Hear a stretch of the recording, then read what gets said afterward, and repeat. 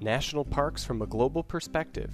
I would say that in U.S. national parks historiography that I'm most familiar with, I think national parks are very much understood as a national phenomenon. A roundtable discussion with participants from the recent National Parks Beyond the Nation colloquium. I'm Sean Courage, and you're listening to episode 25 of Nature's Past, a podcast of the Network in Canadian History and Environment. While Ken Burns and Dayton Duncan's 6-episode PBS documentary series framed national parks as America's best idea, that idea hasn't been limited to the borders of the United States. The world's first National Park Service was established in Canada in 1911.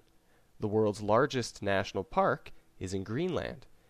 The Mongolian government claims Bogd Khan Ul National Park as the oldest national park in the world, first designated for protection in 1783.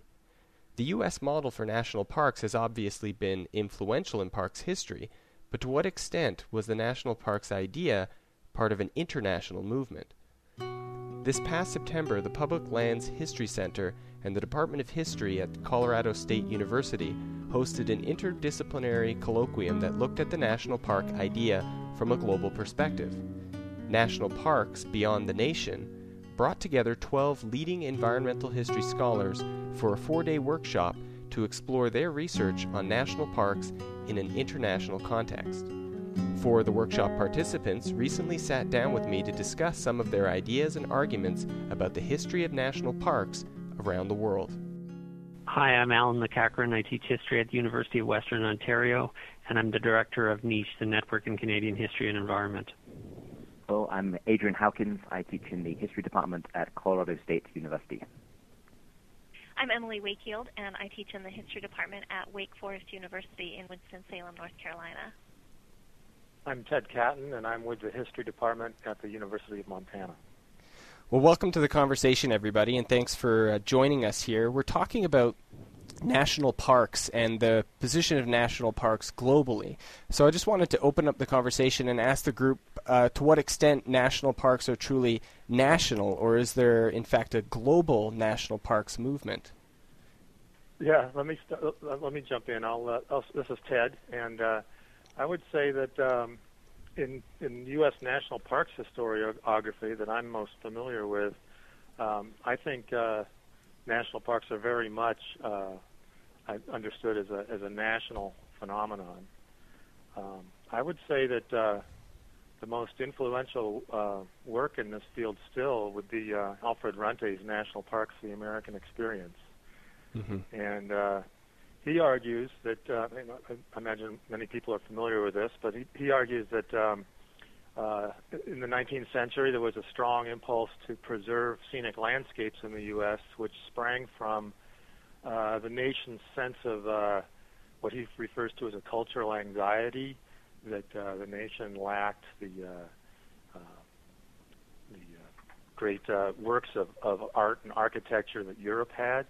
And so we would compensate for that with preserving our scenic grandeur, our scenic landscapes. Mm-hmm. So that's what drove the national park movement in the early years.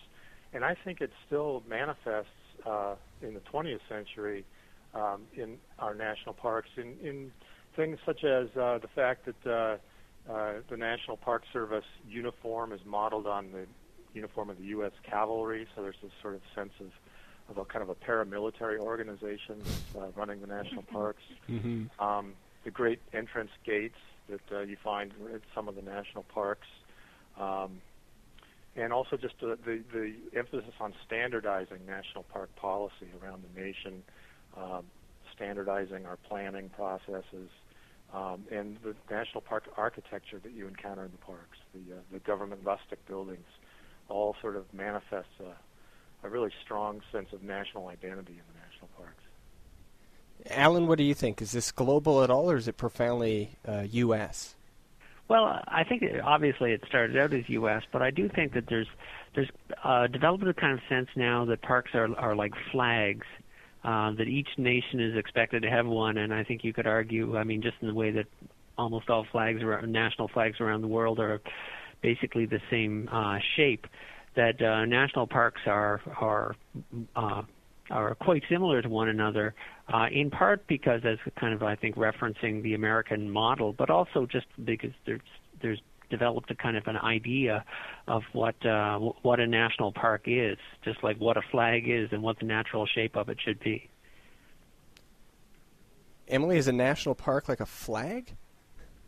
Well, I was going to offer up a different analogy and say that national parks are actually more like national cuisine, in that the flavor that they have and the ingredients and even the affinity for them varies by nation, but most nations have one. And so to that extent, yes, they are national, and we know certainly that environmental historians have told us that culture shapes nature quite dramatically, and we also know that nations shape culture, perhaps disproportionately. And so then we can get an idea for how nations have shapes in nature within their boundaries.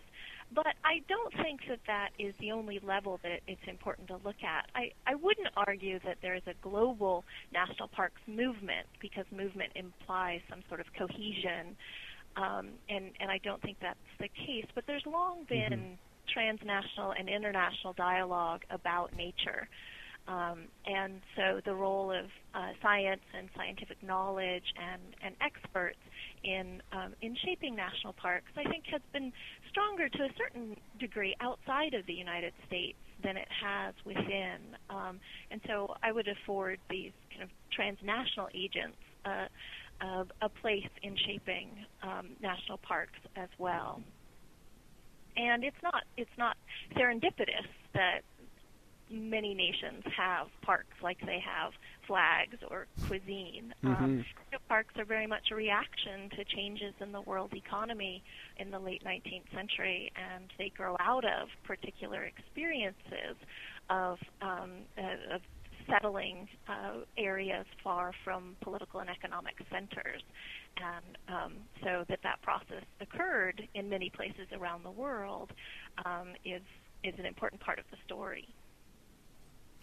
So, Adrian, do you see this similarly as not necessarily a global movement, but a movement that has transnational connections? I think when you start looking at parks internationally, one of the first things that comes up is parks in different countries are very different. And so whether we call them flags or food, it does highlight the importance of the nation. But then also, I think, looking at parks from this international perspective helps us to see global trends that aren't immediately obvious if we just look at a national park within a nation. So I think some of these are fairly obvious, such as the 5 world conferences in national parks that have been held to discuss park policy in different places. And one of the interesting things we talked about was that the first 2 of those in, I think, 1962 and 1962 and 1972 were both held in the United States, but then they went out from there into different countries. I think Indonesia and Venezuela and South Africa hosted the parks conferences after that. So there's sort of obvious international movement around that. But there's also quite a few global histories that relate to parks that aren't necessarily quite so obvious. We talked quite a bit about Cold War histories of national parks. How did they fit into sort of the diplomatic history of the middle of the 20th century? And then Mark Carey from University of Oregon, presented a very interesting paper on climate change and national parks. And of course, climate change is a very global phenomenon, and different national parks in different places respond to that differently, but it's a common trend among national parks around the world. So did you all find that the transnational linkages between different jurisdictions became more significant later in the 20th century than, say, in the early 20th century or late 19th century? Well, I'm not sure this will answer your question quite directly, but I was just going to say I think that you can say there is an international movement for national parks, but I would just characterize it as being a very weak one. I think that after World War II, the International Union for the Conservation of Nature really took up the crusade, I guess, has been probably the leader in this. And as Adrienne mentioned, the World Congress on National Parks has been every 10-year event since 1962. So I think you can identify that there is a movement, and I think one of the strengths of the movement is it is attempting to achieve some level of standardization of what a national park should be around the world, what it should accomplish. But I think what's really evident is that it's a very weak movement. It just, compared to the leadership or the impetus for national parks that springs from the level of the nation state. Do others agree that this is sort of more tenuous, more weak international connection? I think in some ways it parallels the growth of the global environmental movement over the last 30, 40 years, wherever we pinpoint that. Mm-hmm. And some of the papers were very interesting in looking at ways. One that springs to mind is Steve Rodriguez's paper on national parks in Indonesia, where Suharto was using national parks to make an international statement about the conservation agenda of his government, or the preservation agenda of his government, and really ignored the needs of Indonesian nationals when he was creating parks and pushing the parks in the country. Mm-hmm. So I think it parallels international trends that aren't just about parks, but in environmental history more broadly. Well, it sounds like each of you are reaching some kind of consensus that in each of these different national jurisdictions, the development of national parks played out with very specific differences relative to the particular nations in terms of the context. So in that context, let's take a single theme here of conflict between local peoples and indigenous populations or non-Aboriginal rural peoples, which seems to have been a prevalent theme in the U.S. literature on national parks, but to what extent was this an international conflict? How did this kind of conflict play out in different national jurisdictions? This is Emily, and I look at Latin America in particular, and I think to a certain extent the story of local peoples and indigenous populations around national parks hasn't been historicized yet for this region, but what we do know about it is that there is as much coexistence as there is conflict for Latin America, and in this way it makes it much more like European parks perhaps than the United States per se. And there are a couple specific regional reasons for this. Assessment in the late 1990s said that 85% of parks and reserves in Latin America have people within them. So it's disproportionately more parks have people, but they have fewer people than, say, Africa or South Asia around parks. And so the pressures are quite different in Latin America, and there has been a greater emphasis by nations and nation states to give local and indigenous people a place at the table determining how parks are managed. And so this social orientation towards parks in the region came about much sooner in Latin America than in the United States. So I think that's one reason why some of the conflict has been avoided, and it's led more towards coexistence. Is the situation similar in the Canadian context, Alan? I think so. Here's what I'd say. I think that the way you started off this question was by asking this in reference to American national parks, and I think that one of the things that I wanted to circle back to is the fact that that as much as we were in the workshop, and I think in the coming volume that I hope is going to come from this workshop, as much as we talked about national difference, I think we were very much kind of playing off the American model for national parks. To what degree the Americans have been a model for what's gone on in national parks globally. And I think we were very much playing off the existence of the Ken Burns documentary series, America's Best Idea. I think we wanted to see how much, to what degree national parks were America's best idea, and to what extent that idea has been imported internationally, and how much it's changed in being imported. I'm sorry, I think I moved off pretty dramatically from the question you asked. No, but this is an interesting area that we should discuss then. I mean, what was the consensus? What was the nature of that discussion? Well, there were a bunch of historians. I don't think there was any consensus. I mean, I threw that idea about parks being like flags a few minutes ago. I mean, I for one couldn't come away with from our discussions without. I wasn't entirely sure whether or not did other national parks systems that were developed around the world, did they develop in some ways similar to the U.S., especially I think early in the 20th century, essentially because they had a shared aesthetic.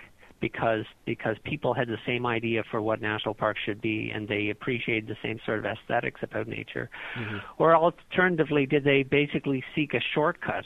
I can't get my head around. Maybe we shouldn't think about the Americans not so much as a model, but just as a shortcut. That imitation is not so much the sincerest form of flattery as it is the simplest form of laziness. That other countries, when they went to develop their park system, they just looked at what already existed. I think the Suharto case in Indonesia is an example of that shortcut model, and not really considering the needs of the nation. And Steve Rodriguez was talking about that, and an example of perhaps the population and the government being at odds with what a national park should be to the people. And I think one of the advantages of taking the international approach is it sort of de facto brings you a comparative perspective and puts different examples next to each other. So a lot of the papers in the colloquium touched on the theme of the indigenous people, and very quickly demonstrated that models, the U.S. model, if there was such a thing, didn't really apply to places. The South African example. We had a paper from Jane Carruthers talking about apartheid and post-apartheid parks in South Africa, and there you have a very different situation where parks are for the minority for a long period of time, and then what happens? What is the social buy-in to parks after the end of apartheid? And that's very different from, I think, the U.S. model, where parks are meant to be very democratic and everyone owns the parks in a certain sense. And but I think also some just little things that the comparative approach sometimes reveals, and who is benefiting from having a national park in your vicinity? Is it the locals? Is it a distant government far away? Chris Conte, who was presenting on the Rift Valley in Africa, suggested that quite often it was international agencies that were benefiting. So I think each situation can be very different when you're asking this question about the indigenous people and the dispossession and so on. But there are definitely similarities and differences between the examples. And one of the other threads that came out in Alan's comment just reminded me of this, is that by taking the term national park rather than one of many types of conservation that most nations have in their protected area portfolio, we do privilege the United States. And Paul Sutter reminded us that even this so-called Yellowstone model, or the idea of a national park, has a kind of stutter step history in the United States.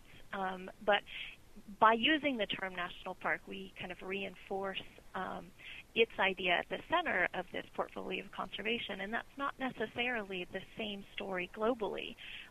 Countries have monuments and reserves and nature parks that have as much meaning in their societies as a national park. So in some ways, by privileging that singular concept over the larger portfolio, we have a certain set of discussions.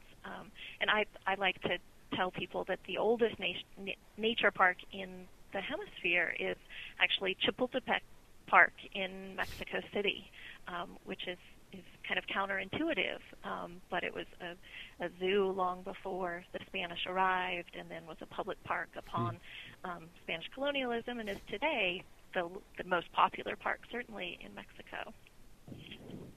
Excuse me, this is Ted. I'd like to just amplify on that point a little bit. That not only are the U.S. national parks privileged by focusing on the national park label, but I think we found that the Yellowstone National Park becomes sort of a touchstone for so many other nations around the world, and it's ironic because in many ways the Yellowstone is atypical, even of United States national parks. That it becomes a kind of a yardstick of what a national park should look like, and yet Yellowstone is one of our biggest national parks. It's one of the maybe the only ones that has its complete complement of all the original animals in it. Once we reintroduce the wolf, it's a national park that gets swarmed by 2 million people a year. So consequently, it's got an enormous budget and an enormous staff. So it's not that typical of even a United States national park, and yet Yellowstone has this enormous cachet around the world as the sort of the model.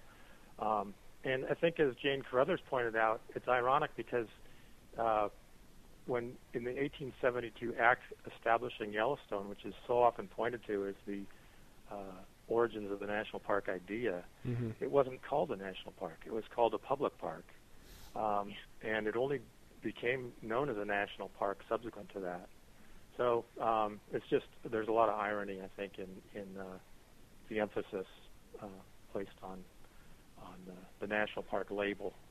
That's actually quite interesting. So what does this tell us then, I guess, about this sense that there's a U.S. model? Is it really a U.S. model, or is it about a particular is it about specific particular historical moment or a particular geography that was influential?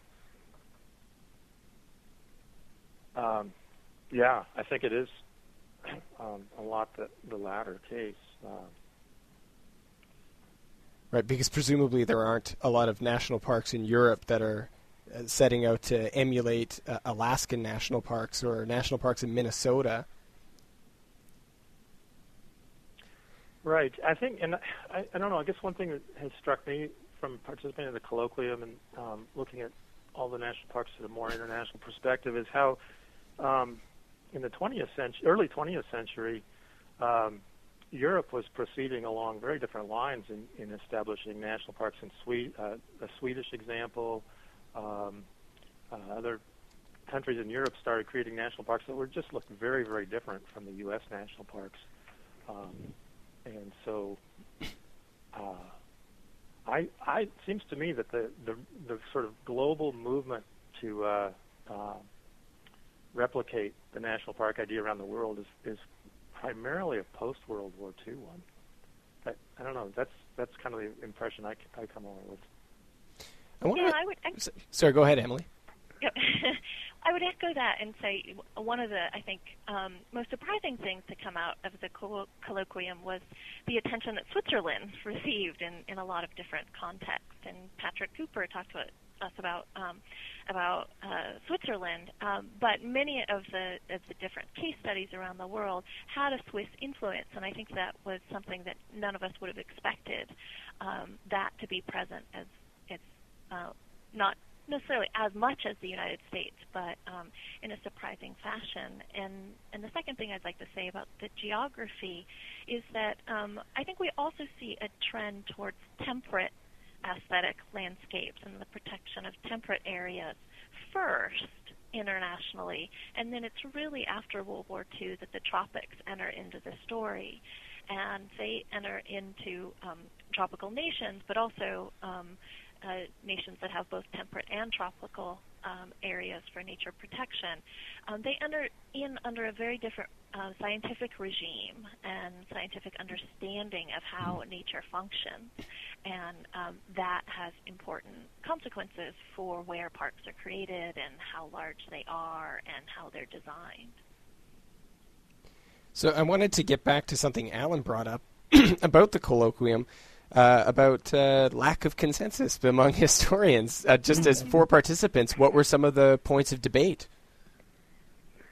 Well, I think the fundamental, or the title of the colloquium, National Parks Beyond the Nation, looking from a global perspective at national parks in nation states, it sort of, the conclusions go 2 different ways. On the one hand, you're getting a sense that the nation state is fundamentally important to national parks. On the other hand, you're getting all these international connections that we've been talking about and changing over time. And I think one of the interesting things, going back to your last question, was that if you start thinking about the U.S. model, what is exporting the U.S. model, just by thinking internationally, it goes back and it really challenges that idea of the U.S. model as we were talking about with Yellowstone and so on. And this really does, one of the things that struck me was how things do change over time. I think there's a tendency to see parks not necessarily as timeless, but they're rooted in the landscape, rooted in place, and the differences, the changes over time, sometimes are easy to ignore. But particularly if you look comparatively internationally at the things, you get a sense of the mutual influences. So one of the examples of that would be Patrick Cuppen talking about Switzerland again. Science, right from the beginning, was prevalent in Swiss national parks, and it took a lot longer to be adopted in parks in the United States. And each country in the world has got its own particular trajectory of science and conservation and landscape and so on with that. So I guess that picks up a little bit on my last question here for the group about nation states and whether or not, or how much do they matter in the study of national parks? It sounds like quite a bit. I think so. I think that they remain the most important category, sort of geographic scale for understanding national park creation and how they're managed. National parks can be understood or studied from the there's a local perspective, which includes not just the people that live in the area, but also the peculiarities of the local ecology. Mm-hmm. There's a regional perspective, and then there's the national, and then there's the global, and I think they all play a part. But I guess to me it comes back to the nation state is the one that has the resources. It's controlling the agency that controls the national park, and it remains the most important category. I would like to point out that Karen Rutledge from Parks Canada and I wrote 2 quite different papers about the relationship between the Canadians and the Americans, actually, in the 20th century, I think. And I think the reason for the difference was that I was looking at the conversations that went on between the Canadian and American Park Services in the 1910s, and I was looking in the 1910s, and I was looking very much at the national level, at how Ottawa was talking to Washington mostly. And I was finding that they weren't really talking to each other very closely. They weren't always listening to one another, or hearing one another, I should say. Whereas Karen was finding in her study of the relationship between Waterton Lakes National Park and Glacier National Park right across the border in the U.S. She was finding that the local was extremely important. And then I think in many ways, I think what she concluded was that they were ignoring the lack of conversation or clear conversation that was going on between the 2 national park services, but they found it critical that they speak to one another across the border. And do you think that's really specific to the case of Glacier and Waterton Lakes? I think that's a good question. I think maybe that does say the kind of the importance of the local, and maybe international border parks are a good way of bringing nations closer together. But then again, maybe that only brings them together at a very local level and doesn't have any kind of national or international effect. I think the fascinating thing about Karen's paper, looking at bear policy in particular, was that bears, of course, have got no respect for national borders, and they wander across the border as if it wasn't there. Mm-hmm. And one of her points was that it matters more for the bears and for bear policy, whether you're in the park or out of the park, either on the Canadian side or the U.S. side of the border. So she was getting towards arguing that in some ways the national border is less important in this case than the park borders themselves, and the parks themselves have a sort of a sovereignty over the animals within them. And I think that's not just the case with animals. You could look at pollution and acid rain and global warming as examples of the ecology or of nature, the environment transcending national borders, and in some ways making them meaningless in some instances. And I think the Glacier Waterton example is probably somewhat unusual in that the U.S. and Canada park agencies are pretty closely aligned in their policies, and there's just not that great a disparity between the two nations compared to, by contrast, for example, the United States and Mexico, where there's quite a disparity in wealth, and I would imagine, well, as Emily has already suggested, conceptions of nature and the people, the role of indigenous people in nature, and so on.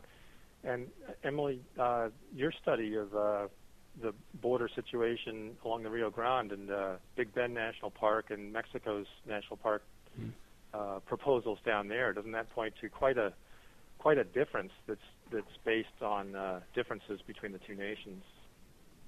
Yeah, it's my sense as well that the U.S. and Canada collaborations are exceptional. However, parks do have a place on international boundaries around the world, and part of that is because parks serve as placeholders that allow nations to defer tough decisions in some ways. And so instead of being sites of conflict, a conservation area can be placed against, across the Argentine-Chilean border or the Ecuador-Peru border, and in some ways defer some sort of conflict that might occur over the actual siting of the border. And so it functions in some ways similarly to what Adrian described, that the park boundaries then become the actual boundaries rather than an arbitrary political line between the nations. And I think that says interesting things about the role of parks in national institutions. And that reminds. Oh, sorry. Go ahead. Go ahead, Ted. I was just going to say that they that of course is different in every context. Well, that reminds me of a case that Jane Carruthers brought up. It was really interesting of this movement towards international peace parks, and an example of a park that straddles the boundary between, I believe it was South Africa and Botswana, in which she said that the two nations have agreed that when you enter that park, you don't pay the entrance fee until you exit from the other side. Or so. I can't remember the logistics of this, but in any case, the park is actually being co-managed by the two nations, with each one contributing, so many dollars towards the employment of the game wardens who are, working on both sides of that international boundary in the one park. It's a really interesting situation there. So, just as a takeaway for the group, when looking at national parks from an international comparative perspective, what are the benefits as scholars that you see to this exercise? I think there's opportunities of tracing connections that aren't immediately obvious. And just following up with the Peace Park idea, I'd like to just get a plug in for my research on the history of Antarctica. And in the 1972, the World Congress, World Conference on National Parks in Yellowstone, they passed the delegates passed a resolution calling for Antarctica to be turned into a world park. So the first world park would be the Antarctic continent. And in a sense, this was a way of trying to defuse some of the political conflicts that were still existing in Antarctica, and but have similar connections and questions of inclusion and exclusion, and the value of wilderness within this. And in the Antarctic case, it was interesting because environmental organizations such as Greenpeace picked up on the idea of a world park for Antarctica in their environmental campaigns in Antarctica. So when you start thinking internationally about parks, you can make all sorts of connections as far away as the South Pole that wouldn't immediately be obvious, but actually help to think, I think, both comparatively and or help you to see something just in a different light. I would say, from my point of view, focusing primarily on U.S. national park history, it's just so helpful to look at it international perspective and understand the histories in other parts of the world, because I think U.S. historians are often vulnerable to a kind of myopia, just being absorbed within our own national history. And I think I would just cite two examples. One was the paper that Alan presented on the fact that Canada was actually ahead of the United States in forming a national park service, the Parks Canada. And so where the United States might assume that we invented the national park idea, Canada was the first to invent the idea of a national park system run by a federal agency. And then the other example I'd give is I'm starting to research and understand the New Zealand national park system, and the colloquium was focused on national parks beyond the nation, and sort of this assumption of how has the United States exported its ideas and its expertise to other nations. Well, we're not the only nation in the world doing that.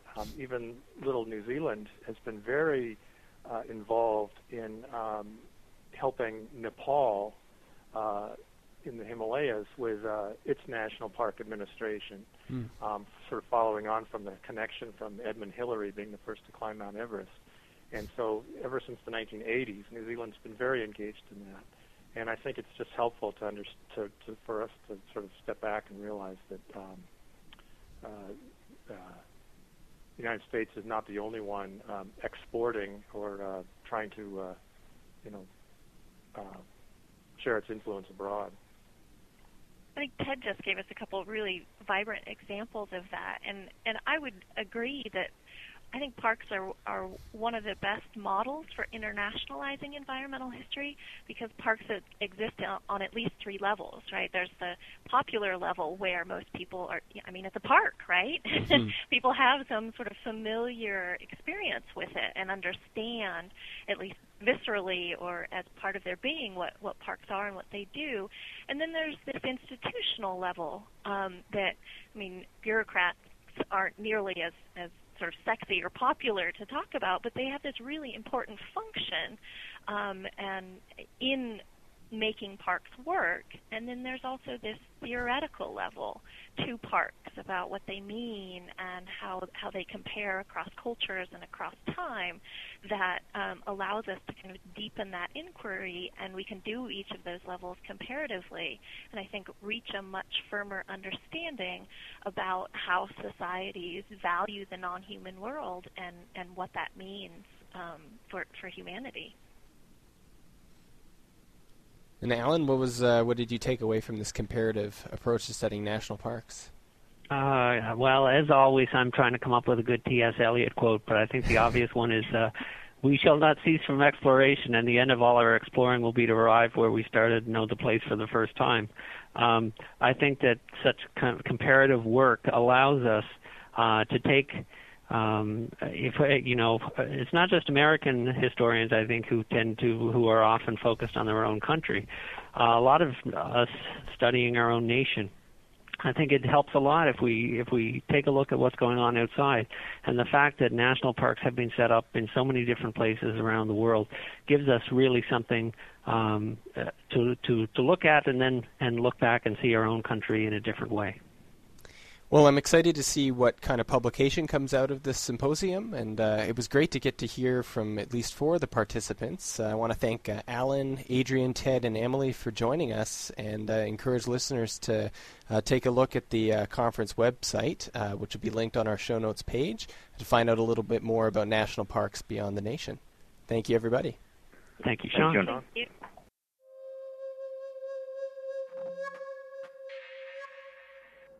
Nature's Past is produced with support from the Network in Canadian History and Environment. This episode was made by Emily Wakefield, Adrian Howkins, Alan McEachern, Ted Catton, and me, Sean Courage. Music for Nature's Past was licensed by Creative Commons. For details on the artists, please take a look at our show notes page at niche-canada.org/naturespast, where you can also download new episodes, subscribe to the podcast through iTunes, and leave comments. Please let us know what you think about the podcast, and don't forget to rate this podcast and write a short review on our iTunes page. You can also follow us on Twitter at twitter.com/naturespast. If you have any ideas for new episodes or you want to send me some feedback, contact me through my website, seancourage.com. You can always get the latest information on events in the environmental history community from the Niche website at niche-canada.org, and you can find out more about the topics we discussed on this show on our show notes page.